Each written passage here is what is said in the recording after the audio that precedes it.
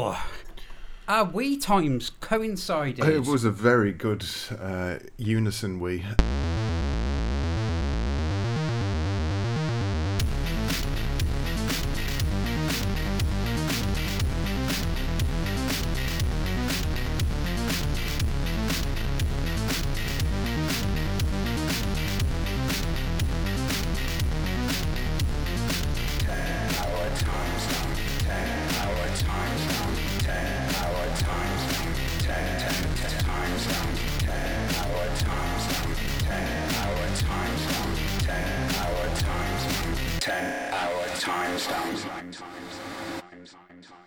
Hello and welcome to another episode of 10 Hour Timestamp, the show that can't sit still, won't shut up and has anger problems. I am your host for the day, David, also known as Rose Tinted Spectrum, on the far reaches of the internet, and joining me today, Stu. What's your name and where do you come from? My name's Stu and I'm from Birmingham and I'm known as Stu the Brummie, encapsulating both of those things perfectly. Yay. Today is a very special episode, as is the episode after this, but this one is more special because instead of playing one game for 10 hours, we're going to be playing 5 games that our lovely Discord has put forward for us. All of them described as short-form games, something that maybe wouldn't fit the full 10-hour playthrough that this podcast is based on. Therefore, things are going all different for an episode. The first 5 hours, me and Stu have each done a diary entry on one of the games. We have no idea what each of our opinions are yet. Then, instead of the 11th hour, we're going to try and guess which game or games the other person played for the final 5 hours. Why don't you join in, listeners? I promise it's going to be a lot of fun. Isn't that right, Stu from Birmingham? It is going to be a lot of fun because I had a lot of fun doing it. What a good advert. Okay, Stu, question time before we start. Which Saturday night game show from the past do you think they should bring back, and how would you improve it? Oh, that's a good one. I mean, they've tried over the. I just remember really enjoying the Generation game. Didn't they redo it? They've redone it a few times, haven't they? They have, yeah. Didn't Jim Davison do it? Jim Davison did it, unfortunately. That's definitely not improving things. Version. And did they do a version with what's his face? The northern one who's obsessed with being Vernon Kay. Did they do a version with yes, I think they did. Yeah, well, they need to redo it again now, but it was... with all three of them. With all three. They need to dig Bruce Forsyth up, keep Jim Davison away from any impending court dates, and Vernon Kay, he just has lots of affairs, so I don't really... allegedly. So, yeah. No, I used to really like the Generation game, so we will go with that. How about you? Well, I was thinking they should bring Gladiators back, but swap the Gladiators out for more normal people. So you've got the contestants and you've got the Gladiators who are all just kind of sweaty and overweight trying to do the Gladiators things. I just think it would be funny. Either that or swap the Gladiators out for criminals. Hardened criminals versus Gladiators the public. Care in the community version. Yeah, you can do your community service by going on Gladiators. What could be better than that? You could be twatted with a giant carton board. Yeah, because all the contestants on it were generally like fitness freaks anyway. Well, not freaks, but you know what I mean. They were all like, because some of the contestants went on to become gladiators because they were so damn good. Yeah. And some of the gladiators did go on to become hardened criminals. So it all swings and roundabouts. Or slept with Eureka Johnson. Yeah. I think we have saved Saturday Night Television with this we have. With this start of the podcast. 5 minutes in, we're already doing service. 5 minutes in. That was filmed in Birmingham, Gladiators. Was it? It was indeed. Wow. I used to live over the road from where they filmed it, but not at the same time as when they filmed it. Oh, that's a very disappointing story. There's about 10 years apart, so if I went back into... Anyway, forget it. Carry on. Okay, Stu. I think it's time for hour number 1, and our first game was Arcadia. Let's see what we thought of it. Hour 1, or our Arcadia, as I shall now call it. This game, it's a bit crap. It's not to say I didn't enjoy it. I enjoyed it because it's really stupid, but it's not what I'd consider a good game necessarily. The problem is really all to do with how shoot-'em-ups work.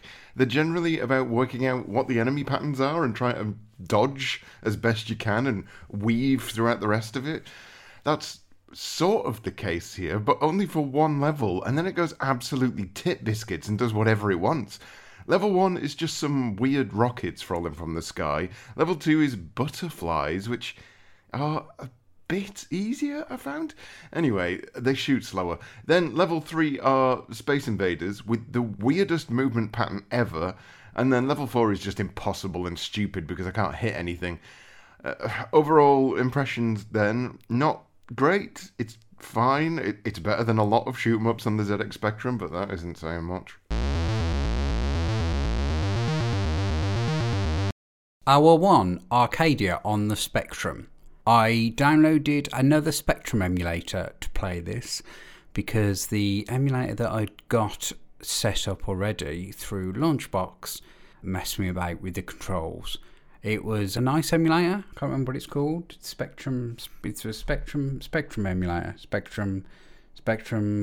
Oh God, what's it called? It's called Spectaculator, which I am uninstalling as we speak. It had some good features. I was really enjoying the fake CRT and the SCART and the aerial settings. They were all really, really lovely, really good. I also played a game that was shit. 10-hour timestamp. There we go, Dave. I use Spectaculator all the time. It's good. You should have reinstalled it instead. Did you pay for it? I do, yeah. Oh. Yes. Okay. I think it was about 20 quid or something, but then I've been using it for 3 years now, so it's fine. Stu, this game released in 1983 for the ZX Spectrum, which is the year I was born. And me. And it's a multi-award winning game. Is it? Third place in the CMVG 1983 Golden Joystick Awards as Best Arcade-Style Game. Fourth place in the CMVG 1983 Golden Joystick Awards Game of the Year 1983. And ranked number 47 in 1984's Sinclair User Top 50 Spectrum Software Classics. What the fuck? Really? It was. That is insane. Yeah. I know games were... I know it was a bit different back then, but... Fucking hell. The loading screen version of Space Invaders before Ghostbusters on the C64 is better than this. It's, yeah, I mean, the only way I can really sum it up, my issue with it is it's fine for the first couple of levels, and then it just becomes ridiculous. There's almost no way other than sheer luck to get through any of the waves of enemies because they all just randomly move around. Yeah, I don't know what you're supposed to do. Like you said, there's kind of zero pattern to anything. It's all just complete luck. Like you can play a level and think, oh, actually, I've got a bit of a system here. Yeah, and then you get through the level, and then you get back to the level again, and you're like, oh, my system isn't working now. Why? What's happened here? It's utterly bizarre. Yeah, and I can understand. Obviously, it was very early doors, 1983. There's probably wasn't a great deal of other home ports of stuff. I mean, I'm sure there must have been multiple Space Invaders, but I guess they tried to do something different. I just don't really like the different that they have made. I mean, it's not. I guess. Oh, look, to try and give it a nice spin. It's good that they didn't just go the Space Invaders route and just go, okay, the next level is the same as the first, but a bit faster, and we'll just keep doing that all the way to the end. There's some variety and stuff in there, but it comes at the cost of playability, I guess, by accident, because I just couldn't get anywhere in it. How far did you get? I think I got to level 4, and then I was playing 1 to 4 for about an hour. Actually, I think, to be honest with you, I probably only played it for about 3/4 of an hour and thought, well, I'm not getting any more out of this game in the last 15 minutes. There's zero point in me actually playing it. I was, I get frustrated at the tiniest of things, so this just sent me into overdrive. Who suggested this one? This was More Fun Making It, who is going to be a guest on the podcast in a couple of episodes. He's not now. So thanks, Lee. Thanks for Arcadia. Shall we go into hour 2, Stu? Yes, I think so. Hour 2.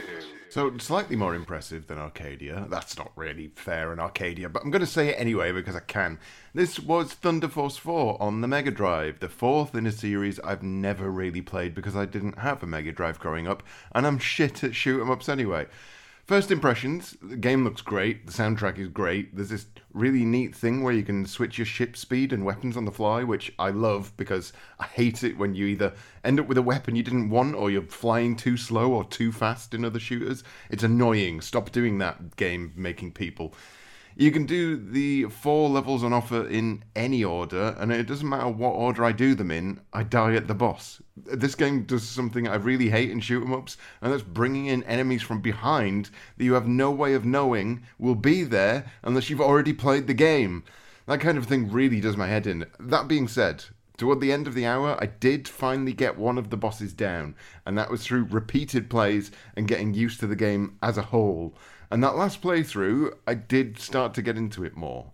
Interesting, which is more than I can say for Arcadia. I'm enjoying Thunder Force 4. I played through the 4 different stages. The desert base, something else. I think their translations are weird. They're not quite called the right thing. I'm sure we'll probably discuss that in the episode. But it was nice, nice horizontal shooter in the ilk of like R-Type and Salamander and all of those things. The kind of games that I really do like playing. Shame I only had an hour with it at the moment, so I'd spent about 15 minutes on each of the different areas just to get a bit of a feel for it, and I really like it. Visuals are nice, sounds nice. I like that there's a lot of screen for you to be able to go up and down on it. You're not just kind of fixed in the middle of the screen. I did enjoy that. That was Thunder Force, released in 1992 in Japan and 1993 everywhere else for the Sega Mega Drive, and it also got ported to the Saturn at some point. Okay. From the Wikipedia page of the best place to get all your information, the game was considered by journalists as one of the best shooters on the Mega Drive when it was launched. Critics especially praised the game's graphics, including the vertical and parallax scrolling for illustrating the immense environments. Some believed that underneath the graphical sheen, the gameplay was relatively average, however. Dun dun dun. So what do you think, Stu? I like I said, I really enjoyed it, and you picked up on a couple of things that were really interesting. The ability to slow down and speed up was very, very useful. Yeah. Because obviously the section, like on the bosses, where you sometimes need to concentrate on one specific area, it was very useful to be able to drop your speed right down and just kind of hover up and down a little bit. And then when there's a lot happening on screen, being able to speed up a lot and being able to weave and dodge. I wasn't too bothered by things coming from behind you, because I think that's all part of the course with these kind of games. Things always come from behind, and you've usually got a power up that has a reverse shoot. So it was good. I was saying these stage names were a bit weird. Yeah. So we've got Air Raid, Ruin, then we've got Strite. I think it's planet names, is it not? Oh, is it? I think so. But Strite and Dasa or Dasa. It was because I thought Dasa was quite close to desert. Deserts, yeah. No. And that's why I was like, I wonder if they've if there's been some strange kind of word there. Yes, where they've just tried to translate it and it's gone completely wrong. It's gone completely but then wrong. I have no idea what strite would be in that case, because that's kind of like mountainous ocean area. Yeah, Sprite, No, Sprite's no, liquid. No, Sprite's none of those Sprite's a things. liquid, Dave. Dave, come on now. It's a lovely lemony liquid. The thing that I found a little odd is that you've got your 4 levels there. I don't know if there's any more after that, but you can do them in any order, which is great.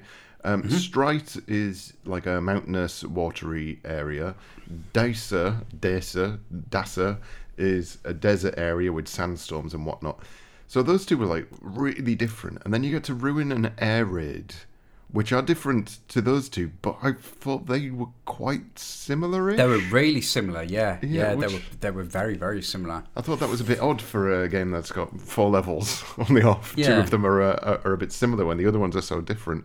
But yeah, I mean, for those who haven't played it, if you haven't caught up by now, it's a vertical scrolling shooter. You have, I want to say, 4 different weapons, but not all of them are active like straight away. You pick up power-ups which activate those weapons, and then you can upgrade those weapons with more power-ups. But if you get hit, you lose your upgrade for that specific weapon that you have active at that time. So you can switch between your weapons at will, and it's good. It puts you in this situation of, oh, I really want to use this super awesome weapon, but I'm not sure if I'm going to get smashed to shit in a minute. So you switch to a weapon that you don't really care about losing, just in case.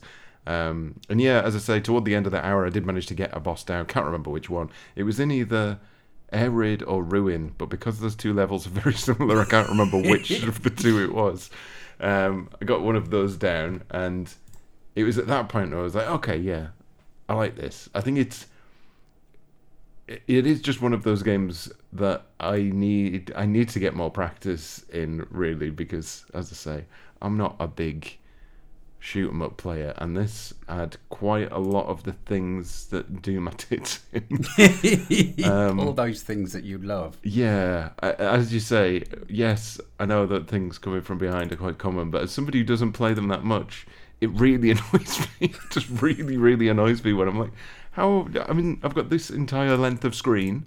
Why are you now throwing things behind me? It's rude. Did you were on the it was Paradox? Was that what we played? Abadox. Abadox, that was it. Yeah, you were kind of on the fence about that, weren't you? You weren't. Yeah, I mean, it was fine up until that last level. It was. I mean, it's quite a boring shoot 'em up, but it was quite good for me because relatively simple and it was all pattern based. It wasn't. I mean, with this, you mentioned it yourself that the levels constantly move from left to right, but there's also a lot of up and down, so they're not claustrophobic levels at all, and that is good. But it also means that any memorization techniques that you're going to put into place have to involve a lot more area. Yeah, than the you need to make sure you're staying in a very specific area of the screen. Yes, if you're going to go by memory. Yes, exactly. And I always tend to find that the shoot 'em ups that I tend to get into a lot quicker are ones that don't really require memorization. They're just all skill based, and I think this is definitely straddling the line between two. There's some memorization involved, but there's a lot of skill involved, and I seem to have neither in the space of that hour. No, well, like I said, I did 15 minutes on each area, and if I think I got to, did I get to the boss on each of them? I got to the boss on most of them, but as you've said, you know, it took you an hour to get through one of them, so I was pretty much like giving myself little slots on each of them just to kind of get a taster for them. But I liked that you've got a large screen section because you can be flying along and then you can get things come from below, and then if you go down the screen, then there's actually something launching them, rather than them just appearing. Yes, on some of them. But yeah, I thoroughly enjoyed this. This was kind of up my alley. And with you being able to change the power-ups, like you said, to save them for when you need them, there's that nice little strategy element of you kind of having to go, well, shall I hold on to this or shall I risk losing it? So that's, I really enjoyed it. Okay, let's have a look at our 3. I don't know why I started singing that, I apologise. Hour 3. Well, this is an easy one. This is in my top 5 Mega Drive games of all time, even prior to this podcast, so playing it for another hour is just happy times, really. It's hard to really pinpoint what it is I love about Gunstar Heroes. I grew up forcing myself to play through stuff like Probotector, or Contra, if you want to be arsey about it. So I just came from an era where you wouldn't get that many games, and what you did get, no matter how difficult, you forced yourself to get good. Otherwise, you'd be bored, and that's worse. Gunstar Heroes didn't come into my life until much, much later, but it fell right within that wheelhouse of perfect pick-up-and-play games that are balls to the wall and difficult to master. It's graphically fantastic, it's chock full of character, the game constantly twists and turns with surprises, and it's just an absolute blast to play. I honestly don't think I can say a bad word about it. Just played Gunstar Heroes. I'm recording this on a third different device. Woohoo! God, that's exciting. So Gunstar Heroes is very much in the vein of Alien Soldier. Even the music is very similar, sound effects. It's a kind of run and gun with a boss and a run and gun with a boss. Unfortunately, I mean, because Alien Soldier, every boss had its own way of defeating it. When you've only got an hour to play something, you don't really get much. There's not much of an opportunity for you to kind of learn how bosses work. So, it's okay. I mean, I wasn't a massive fan of Alien Soldier. I thought it was okay. This looks very nice. I like the sliding. I like the ability to kind of slide tackle people. The ability to throw enemies. The power-up system seems a bit odd, maybe. I don't know. Like, if you've got 2 of the same things, I don't know. I'd probably have to play it for longer. Okay, I know it's considered one of those kind of classic games for the Mega Drive. Maybe if I could be bothered, I'd invest more time in it, but with the plethora of kind of retro games that I haven't really played, which is, the majority of them, probably not something I'll come back to. 10-hour time. Boo! I'm sorry. I'm sorry. Yeah, I mean, you mentioned Alien Soldier there. It is the same guys behind it, Treasure. I think this one is a lot easier to grasp. It's probably closer to Metal Gear, not Metal Gear, what am I on about? Metal Slug than Alien Soldier, I would say. I was just going to say, I really like the Metal Slug games. I just, and it's like, they're very frantic games, and this is also very frantic, but again, I think it just came back to the whole very, very straightforward kind of run and gun sections, and then I just don't like loads and loads of bosses. If truth be told, I enjoyed the other bits. It's just I feel like I'm getting into. I think I'm getting into a routine of like really enjoying the run and gun bits, and then it gets broken up with a boss. It's like Shock Troopers, for example, that had nice long sections with then a relatively easy boss bit thrown in. Yeah, the bosses were just kind of like enemies, but with more health, weren't they? Yeah, absolutely. And I think I prefer. I think I prefer my games more arcade style, whereas this is obviously catering for an arcade market with a home market replayability kind of upping the difficulty. Yeah. Whereas if you had something like this in the arcade and you kept getting to a boss and kept dying, you'd eventually just go, sod this, I'm not going to keep putting money in. But as it's something for the home, it's something you can actually work on and learn the patterns. And very much like Alien Soldier. Yeah, I think it's a lot easier than Alien Soldier, certainly in terms of the controls. Alien Soldier was an absolute nightmare to get to grips with, but this is... You basically, you're running, you're gunning, you pick up power-ups, and what I really liked about it, especially when I first played it, was the ability to pick up 2 different weapons and it changes your gun into something else. Yes. So if you pick up the homing bullets and the flamethrower, for instance, and you just get a trail of fire that homes in on the enemies and stuff. So you can really mix and match the kind of weapon system that you want to go for.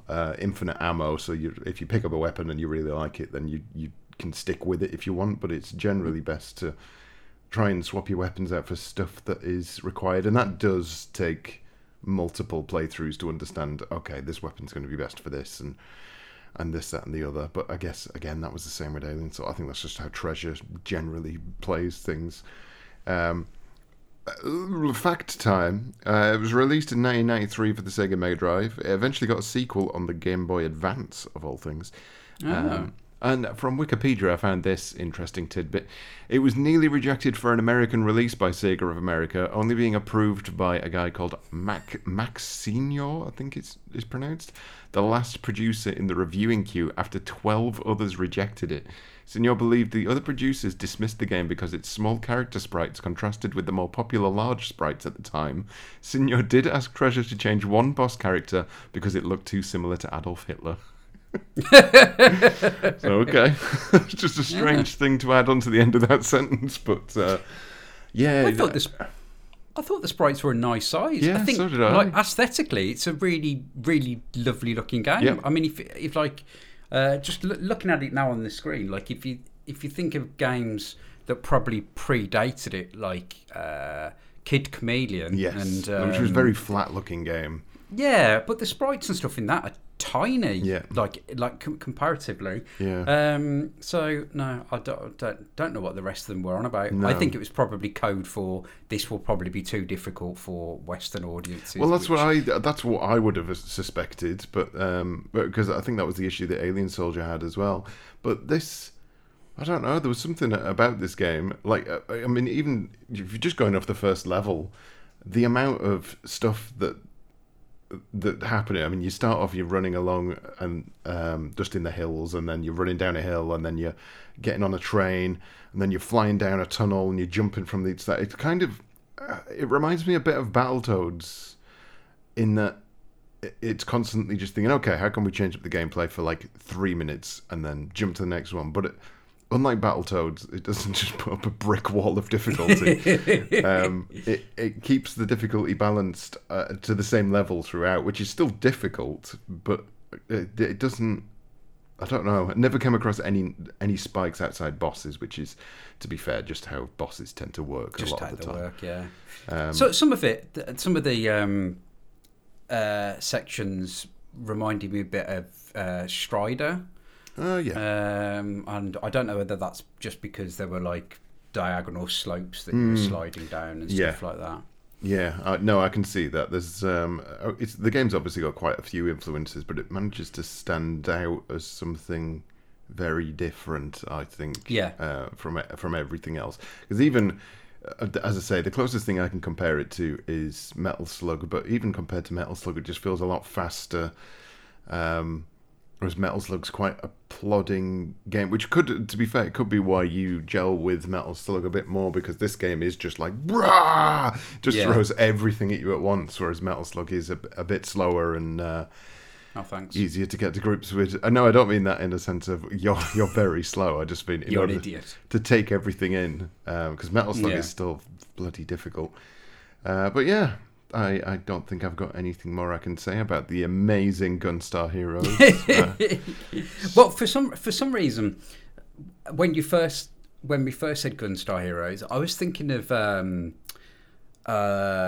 is it Pang, the one with the balloons? Yeah. For some reason, Yeah, I'd mix that up. I'd mix them two up in my head. I remember thinking, oh, I've played Pang. I really enjoyed that. And then I played this and I was like, this isn't Pang at all, is it? There's no bubbles anywhere. Where are my bubbles? But there's a few very interesting characters that have obviously been borrowed. There's the Chinese chap who is your very typical looking Chinese character with a almost Jessica Rabbit style lady with him, and then you've got a character which an enemy that is basically M. Bison. Yes. So they've kind of done. They've done that thing of which characters can we borrow for this game. Well, even some of the robots remind me a lot of Studio Ghibli stuff. They've got a very. I don't know if it was just the style at the time. That was the style at the time. I don't know if that was the case. So, but yeah, there's a lot of very familiar looking things. But again, it could just be a Japanese trope of that's what enemies look like. They wear capes. And look a bit like Adolf Hitler, apparently. Adolf Hitler and all drive mechs. So. Yes, that's Japan for you. Okay, hour 4 then. Papers, please. Hour 4. So this is a strange game, isn't it? Papers, please. A game where you basically just do a job in a 1984 style Eastern European passport office. I'm genuinely not sure what to make of it. It feels like a very simple idea, but the overall story that's taking place does intrigue me.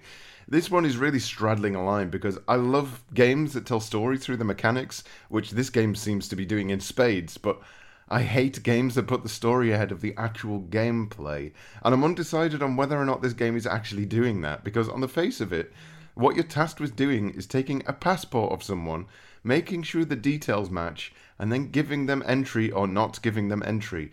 Each new level adds some more mechanics that are thematically attached to what's going on, but overall, this game is literally just making me do work. Curious. It's a curious game. Well, what can I say? Papers, Please just really appeals to everything I like in games. It's not overly complicated. It looks really nice. The kind of retro aesthetic, they haven't gone overboard with it.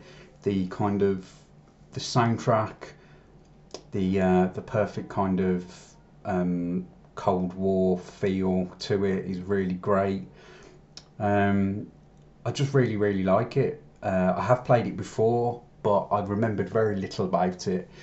It's good because there's a slow difficulty increase.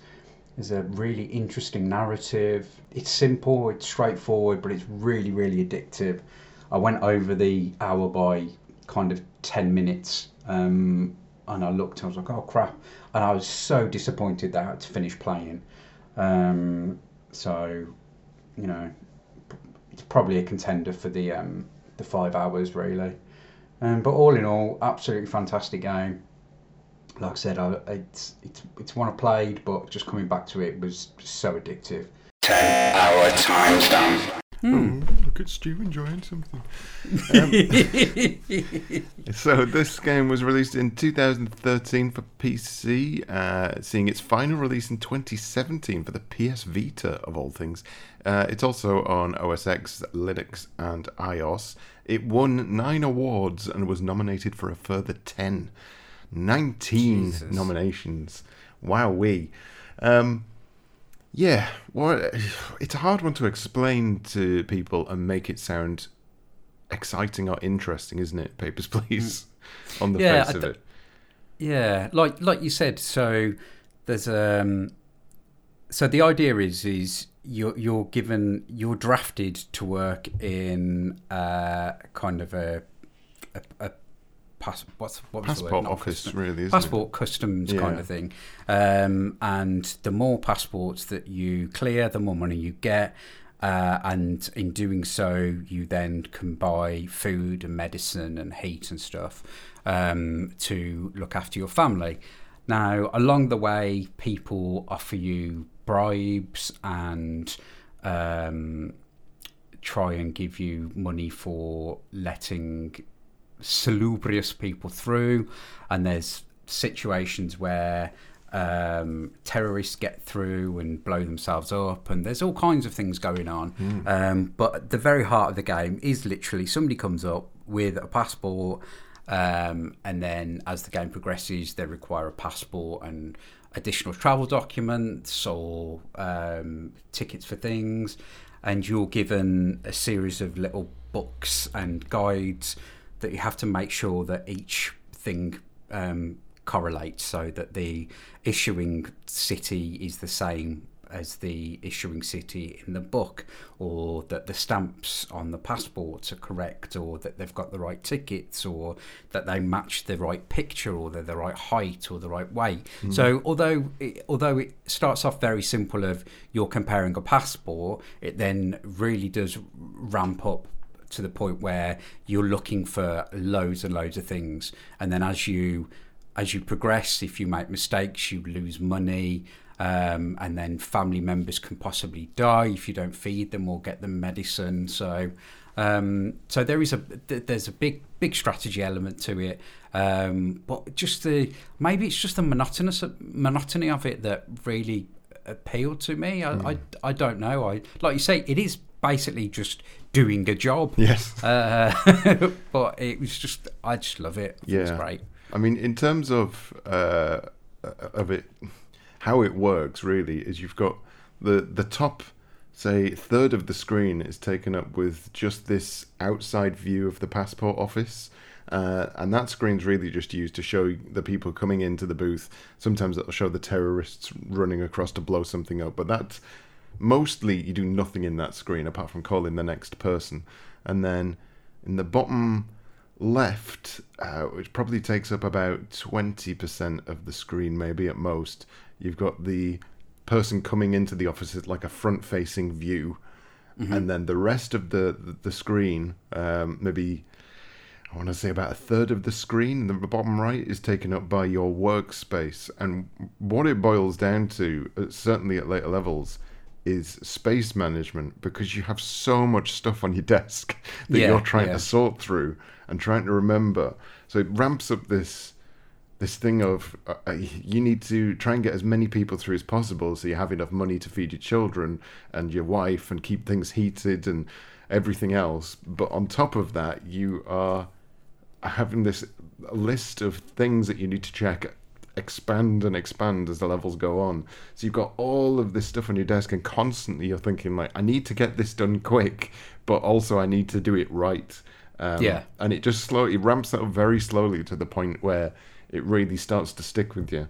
And then just having the end of the level as it switches to the status screen and moves on to that kind of Eastern European womp, womp, womp, womp. Just I don't even know how to describe that style of music. It's like the tuba kind of. Yes. It is just kind of Cold War Russia. Yeah, pretty much. I mean, you would recognise it even if you hadn't heard it before. It's one of those kind of tracks. Yeah.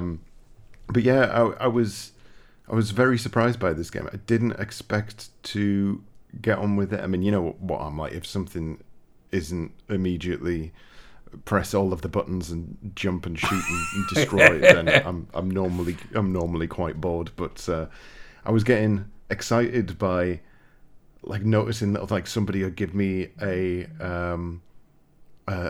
ticket or a passport or whatever, and it would say the weight was 60 kilograms, but I would remember to check and it would say 65 kilograms, and I'd be like, oh, discrepancy, and then I would tell them to go into the scanner, and I would find like a gun attached to the back, and I'd be like, yes, detain, and I was really getting into just being a proper dickhead to people, I think.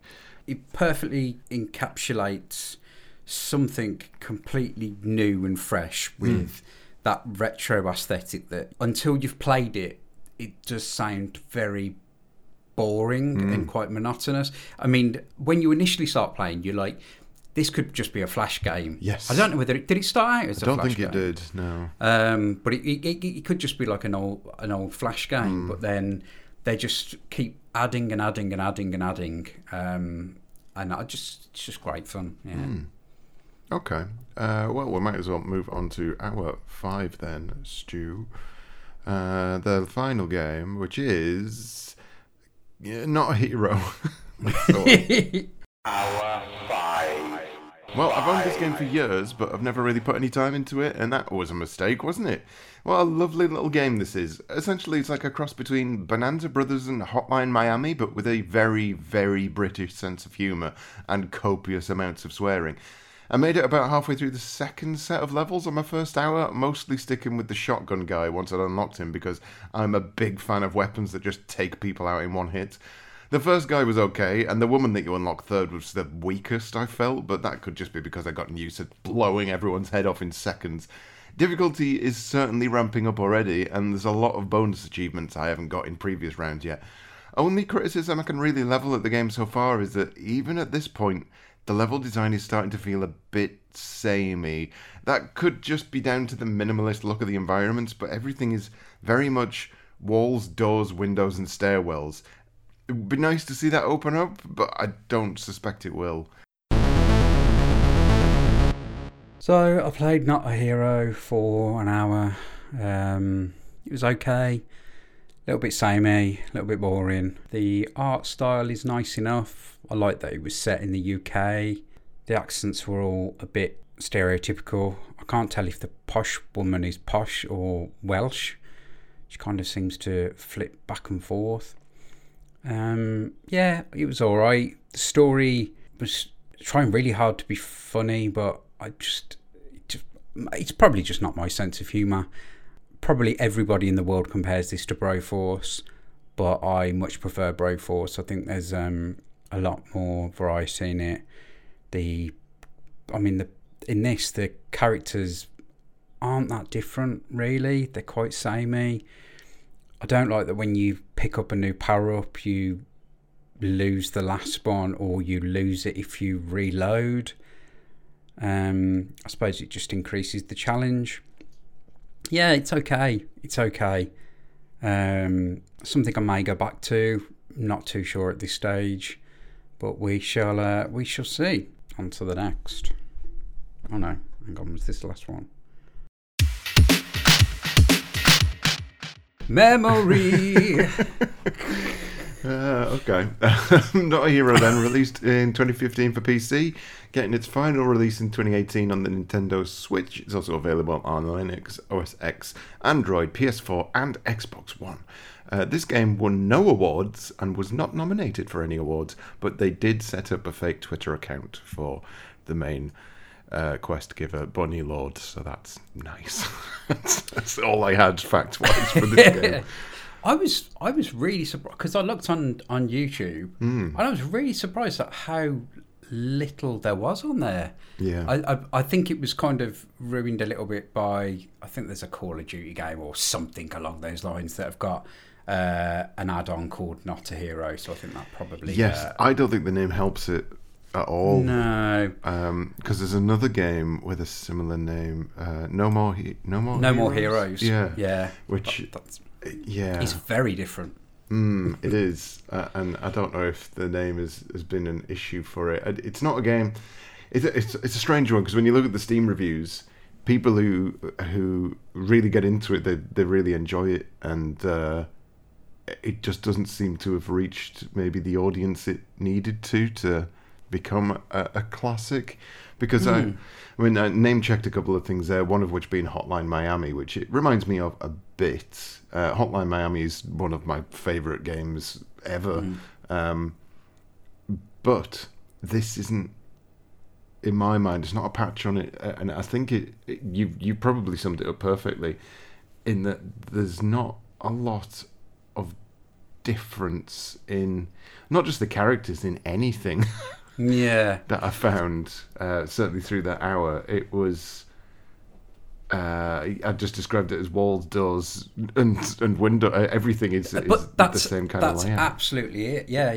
It's walls, elevators, and the the mechanic of you kind of sliding out of windows and being able to then like fly back into the window below, I really like that. That was quite good. Yeah. There are some really, really nice things about it. Yep. But it just didn't.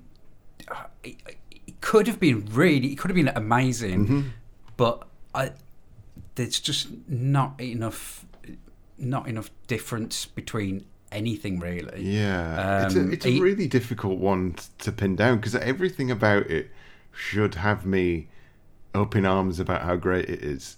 But something's holding me back, and it not just that. I think it's like the movement and controls and stuff. I kept finding that I wanted to slide or do something, and I would do the opposite. And did you play it with a controller or on the keyboard? Controller. I played it on the keyboard, and I was constantly mixing the buttons up on what I was supposed to be doing, which was getting me killed like very, very often when I was supposed to be reloading. Like I'd be sliding or whatever. Yeah. But it is a very, very like British slant on everything. So you've got like kids in hoodies, and then you've got like yardies, and I don't know whether the stereotypes were a bit too on the nose. I think it went so on the nose that it didn't bother me anymore because it is very blunt with it. It's not exactly subtle. And I think because like the first few stages, I was like, oh yeah, I quite like the humour in this, and then it's a bit like, okay, no, yeah, I get it. I get the kind of, I'm getting the humour. It's a bit Reddit circle jerk humour. Yes, I think that's the issue. It's fine, but too much is maybe too much. It's winking at you constantly, and I think it thinks it's a lot funnier than it is. But I am really, really surprised that it's not a lot bigger than it is. Yeah. Have you played Broforce? Yeah, I loved Broforce. Did you think it was similar? I agree. Broforce is more fun with this. I think Broforce is more fast-paced and changes. Obviously, you've got all the different heroes that you switch between. Everything just keeps changing up, so you're never quite bored of the core gameplay. Whereas with this, I mean, even when I unlocked that, I unlocked the third character and played as her for a bit, and then just went back to the second character because he was just more fun to play as. And I think that's the issue when you're, as you say, the power-ups aren't great because you pick them up and they're only good for one clip. And if you reload by accident, which you probably will do because you're so used to reloading before moving on to the next section, that you'll end up getting one shot out of your power-up and then accidentally reload. And I'm like, oh, okay, well, I've still got this weapon again. I think tying your characters down and making you play through entire levels just with that one set of skills has its advantages, but in terms of variety, because there's no variety anywhere else, you are just doing the same thing generally from start to end. Yeah, I could see a really good kind of multiplayer element in this game, which they seem to have missed out on, where I don't know, you start at different ends of the same level maybe, and that like you've got to get so many hostages and collect so many things to end the level, but they just seem to have missed a trick there. It feels a bit half finished. Kind of. It's one of these things where I think they've built the core game and then like, okay, well, what can we do in this thing that we've built? Because, well, basically, I mean, for people listening, you're essentially in a building, inevitably, and it'll give you the task of, say, going through and killing everyone, or going through and getting 5 items, or going through and doing this. You've usually got about 3 different missions you can do on each level, ultimately ending up at the exit and leaving. And you just... I guess Bonanza Brothers is the best way I can think to describe it. Yeah, absolutely. You stick into the back, where you hold down a button to slide into position, and then you go behind scenery, even though you're looking at it on a 2D plane, there's like a foreground and a background that you can switch between when you're in a shootout. Yeah, it forms a shadow over you so that you know that you're up against the wall. And the enemy can do that as well. And that's about it, really. There's different characters, each of them with different weapons or power-ups and this, that, and the other. But ultimately, each level plays out the same way. So, yeah. The only real replayability factor is to go back and do each of those missions. Yes. And then the more missions you do, the more characters you unlock as the game progresses. But yeah, I probably did about 45 minutes on this and was like, I get it. I don't think that additional 15 minutes is going to open anything up extra. And like I said, I was pretty much flicking through the stories after the first couple. I was like, yes, I get it.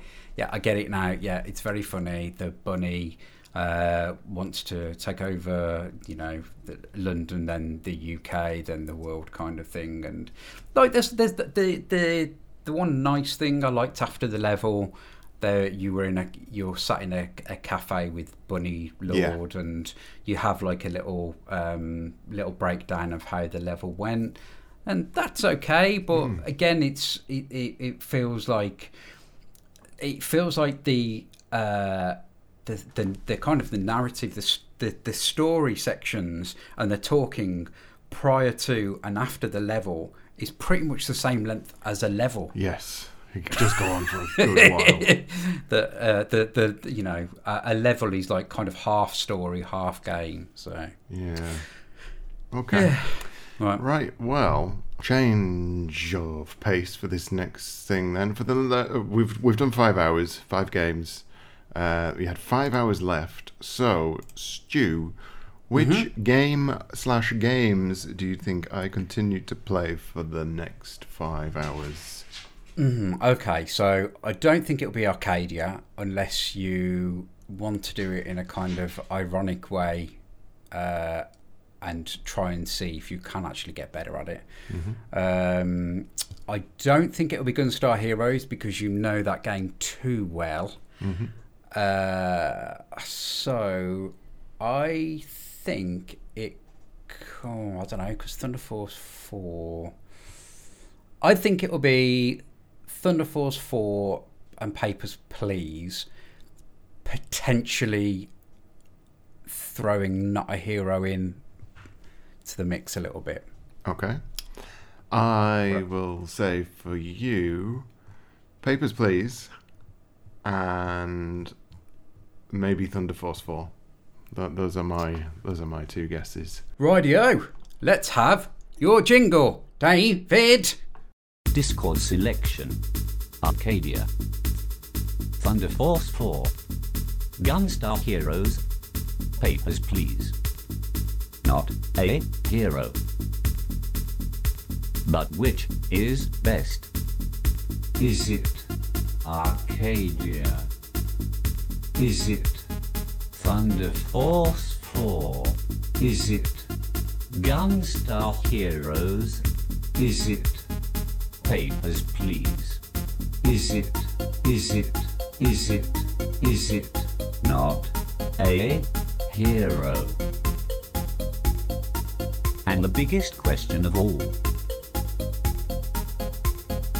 does anyone even give a fuck? That's good. I really enjoyed that. I liked all of it. I liked its build up. I liked the giving a fuck. It was great. Did you do that on your yes, on the new whatever it is? I did that using whatever it was called, and adding that into something else. Well, that was very detailed, Dave. Thanks ever so much. Yeah, that's all I had for that one. I can't remember what either of the things were called that I used, but I did use multiple things. Let's have a listen to those final hours. So my final 5 hours, I think I've spent a good 80% of them in one game and 20% of them in another game. What were those games though, eh? Oh, it's a mystery. It's a big secret. What are they? What games? Who knows? I know, but do you know? No, you don't know. Okay, that's enough suspense. Starting with the 20%, it was Gunstar Heroes. Having played it for an hour earlier, I just wanted to play it again because it's bloody great. I'm still not very good at it, but there's something about Gunstar Heroes that draws me back in more than, say, Thunder Force 4 did. I would like to go back to Thunder Force, mind you, but even though I've already put countless hours into Gunstar Heroes, it still brought me back because it's that bloody good. And that leads me to the other 80% of my time, which I put into, and this is going to be quite a surprise, I think. I'm not sure Stu will have guessed this one. Arcadia. No, not Arcadia. I'm not mental. I put that time into Papers, Please. Now, this game is very different to the usual thing I play, but it's done right. I'm not going to lie and say I wasn't getting a bit bored by the end of my time with it, and I'm not sure if I'm actually going to finish it because it is very samey, but it is intriguing. The way it consistently oppresses you with the wage system, the constant additions of new things going on, so you feel under consistent pressure to get multiple things right, the weird cult thing that's going on that I keep fucking up. There's a lot going on in Papers, Please that elevates the one simple idea that it has. As I say, I'm not sure if that idea is now starting to run thin. I think I've got about 5 days left to go in terms of in-game time before I reach any sort of ending, but I may well push myself through it. I'm not sure. It surprised me, I'll put it that way. I'd written it off a while back as just something I wouldn't enjoy, and I have genuinely enjoyed my time with it. 10-hour time. End of hour 10. So we skipped forward in time by 5 hours. Ooh. So how did I spend my 5 hours? Well, I started Papers, Please, and then 3 hours later thought I should probably stop doing this now. Otherwise, we're going to have 5 hours of me just playing Papers, Please, because I love it. Absolutely love it. Just, oh God, the times on it is just fantastic. So I played that for another 3 hours. Just brilliant. Still, just amped up the what needs to be done. I even got a little. I suppose it's a bit of a cheat sheet. Just have on my other screen, so I don't have to flick through the book, which some people online are going, well, that defeats the purpose of the game. And it's like, oh, piss off. My memory's dreadful. If I had a better memory, then I would probably be better at it. So go fuck yourself. And then I spent the last 2 hours playing Not a Hero because I thought I would give it a go with the controller. So I started again from the beginning with the controller and found it was a much more enjoyable experience than I had before playing it with the keyboard. I did really enjoy it a lot more, and I went through basically just trying to do all of the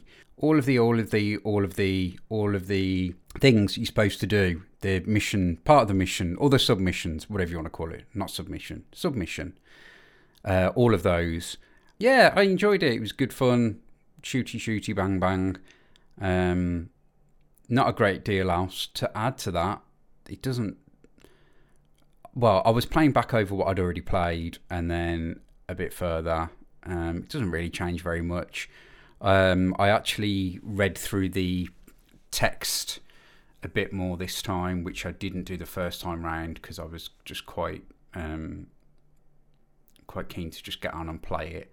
And I did find it does explain what you need to do a lot better than you just like going straight in. So on the one where you have to save the hostages, it does explain to you that if you go straight into the room, they're more likely to just kill them.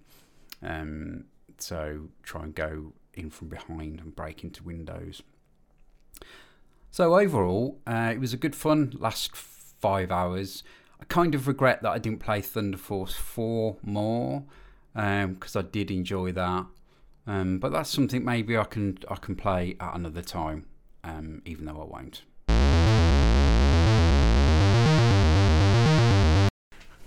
At least you're honest. Yeah. I'm surprised you went back. I suppose going back and using a different control method does does sometimes make things a lot better. I Yeah. certainly wouldn't have been playing it on mouse and keyboard. It just doesn't seem like the kind of game that would work with it, I don't think. Well, when we were talking about it, I was trying to not share too much about it as to give it away.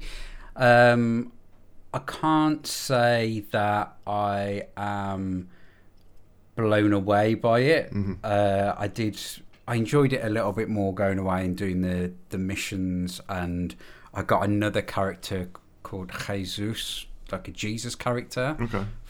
He was pretty much Jesus from The Big Lebowski. Right. He could what was his one? He could slide and fire, I think, if I remember correctly, but his aim was dreadful, so he was pretty much just firing all over the place. So again, pretty much the same character, but with a very, very minor change. Yeah. But yeah, I still didn't find it overly funny. I still wasn't, like in awe of it. It was quite funny because I spoke to Vacant School yesterday and Ben from last episode, Ben, about it, and they were both like, "Oh God, it's brilliant! Yeah, it's really good. I really enjoyed that." And there was a part of me that thought, "Have I missed something? Is because it's people seem to have really liked it." Yeah. So I thought I will give it another shot. And whilst I did enjoy it, it was by no means incredible. Yeah. It was just okay. I'm glad I went back to it. But Papers, Please. I just couldn't stop. Yeah. So addictive. Yeah, as I say, I've nearly got through an entire playthrough of it. I still haven't finished off the last few days, but just because it does start to get... I mean, it's a long time. You've got to do like 30, 31 days or something to get through an entire playthrough, and it's a lot. Because each day, I would say, lasted maybe about 5 minutes, maybe longer. Yeah. I can't remember, but something like that. So it is quite a long playthrough for a game that is running a single idea. The thing that always kept me going every time I would think, I'm getting a bit bored of it now, is somebody would come up to the window with some weird thing that would like slip you a note, and it would have like a cryptic thing that you had to try and resolve and stuff. And I was like, well, where's that leading? So I was like, I'll just do one more day. And, it just ended up getting stuck. But then I had so much stuff on that table. I was just like, what on earth is going on anymore? I had the book open and I had things that people were giving me, and there was a lot of stuff on there. So it did keep me entertained.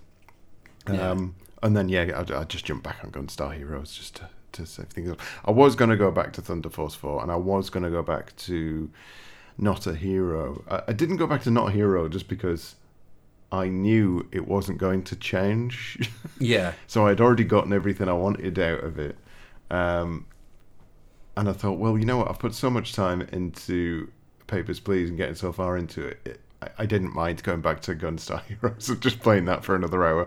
Because I didn't think I was going to improve any more in Thunder Force 4.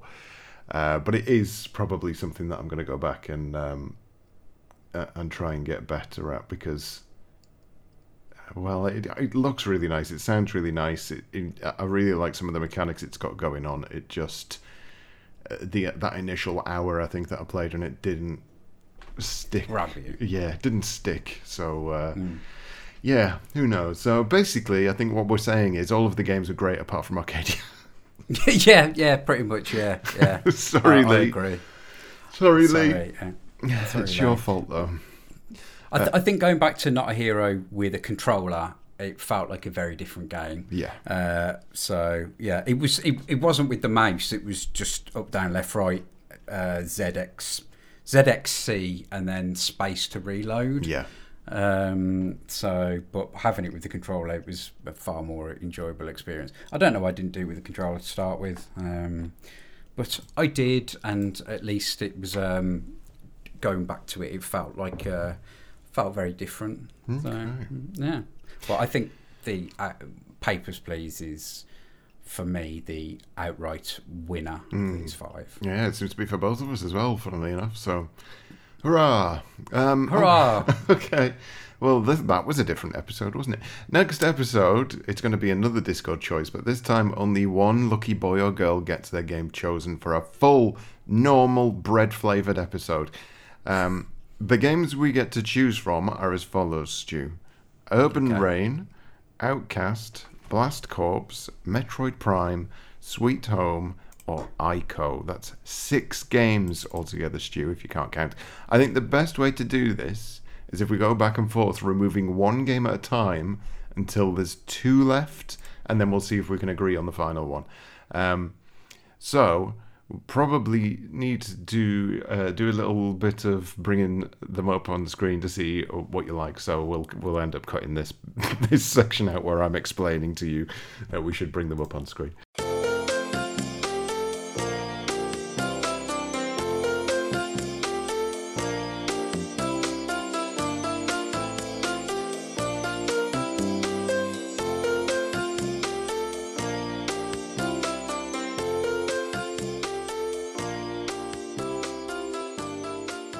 So, Stu, you remove the first game so you look worse than me. Outcast. Ooh, Outcast. Reasons? Just from the quick look through the gaming video, I'm not sure how much I will like it, but it's the one that it looks alright. Just doesn't, when you've got to make a snap decision. Yeah. I just didn't really like the look of it all that much. Yeah, it's a very strange graphical choice. If I remember right, I seem to remember it getting absolutely massive hype before it came out, and it's a bit of a cult classic, but I've still not got around to playing it. But and I never will, apparently. Get rid of Outcast then. I am going to get rid of Metroid Prime because I just don't like it. Okay, that's fair. I've played Metroid Prime, so that's no great loss. Okay, you next. What was the Bio one? There was no Bio one. Blast Corps. Blast Corps, yeah. Are you getting rid of Blast Corps? Oh, Blast Corps is great fun, you mad fool. Reasons for that one? It looks very nice. Just that I'm not sure how get 10 hours out of it. I don't know the game very well. That's fair reasoning. Yeah. Even if it's wrong. I am going to pick then. No, Sweet Home is one that I'm interested in. However, I have already been told what Lee is putting forward for his suggestions, and I don't want to have to play 2 similar things in a row. So for that reason alone, I apologise, but I'm going to remove Sweet Home, which leaves Urban Rain or Ico. Do you have a preference out of those 2? I genuinely don't. I have Ico, but I've not played it yet. I remember playing a bit of it ages ago, but couldn't tell you anything about it. Urban Rain I have not played, but it also looks interesting. But I don't know, would we get a 10-hour discussion out of Urban Rain? That's something I was thinking. I think we go for Ico. Okay. What do you think? Yeah, I'm happy with that. It's your choice, and if Primo Kama is upset about that, he can direct all of his complaints to you. I mean, no, you've said it now, Stu. You can't go back on it. Urban Rain looks good fun. Yes, it does. And out of the 2 of them, it's probably the one I will have the most fun playing. Yeah. But again, I'm thinking 10 hours. Ico seems like it may have a bit more going for it in regards to it. I don't know. And Ico looks like quite an interesting concept. So. Yes. Well, it's the prequel to one of my favourite PS2 games of all time, it's Shadow of the Colossus. Yes, I know of that game. Yeah, it'll be nice to actually play through Ico. Sorry, I just burped halfway through that sentence. Oh, thanks, man. Yes, it'll be nice to actually play through it because I've not. So yeah, Ico it is then. Well done, Binny. You've done it again, you son of a bitch. The playthrough on YouTube they all seem to teeter around 4 to 5 hours. So I imagine you will finish it. Okay. And I will get halfway through. Okay. So if we do, I'll tell you what. This is what we'll do, Stu. This is a promise. If we get through Ico, then we switch to Urban Rain for the rest of the 10 hours. And then we have pleased both people. But Ico comes first. And only if we complete Ico in that hours. Because I don't think there's any replay value in Ico. Or Ico. What about if I just want to break things? I've still got to just stick with it. I'll just stick with it. It'll be fine. So yes, Ico it is. And if we get through Ico in a reasonable amount of time, then Urban Rain randomly gets thrown onto the end. Because I think a playthrough of Urban Rain looks to be about 3 hours long, so it could actually fill the episode with those two. That's right. It could fill your episode with those two. Yeah. There we go then. A strange one for the next episode as well. Yeah. But it'll do. Okay. Cool. Well, Stu, have you got anything you want to apologise for before we finish? No. Got nothing to apologise for. Things. I don't think I've said anything particularly offensive in this episode. Okay. No, I don't. Excellent. Well, I've got absolutely nothing left to even care about anymore. Short episode this one, however, it was 5 short form games, so I am not surprised. And let's get ready to rumble, but only after we've played Ico. All right, fuck off. Bye. Okay, bye everyone. I love you. Bye. For more Stu and Dave shenanigans, join our Discord and follow 10-Hour Tea on Twitter and Instagram. For Dave, subscribe to Rose Tinted Spectrum on YouTube and follow Spectrum Tinted on Twitter. For Stu, YouTube and Twitter are Stu the Brummie and Stewie the Brummie on Instagram. 10-hour time zone. 10-hour time zone. 10-hour time zone. 10 time zone. 10-hour time zone. 10-hour time zone. 10-hour time zone. 10-hour time zone.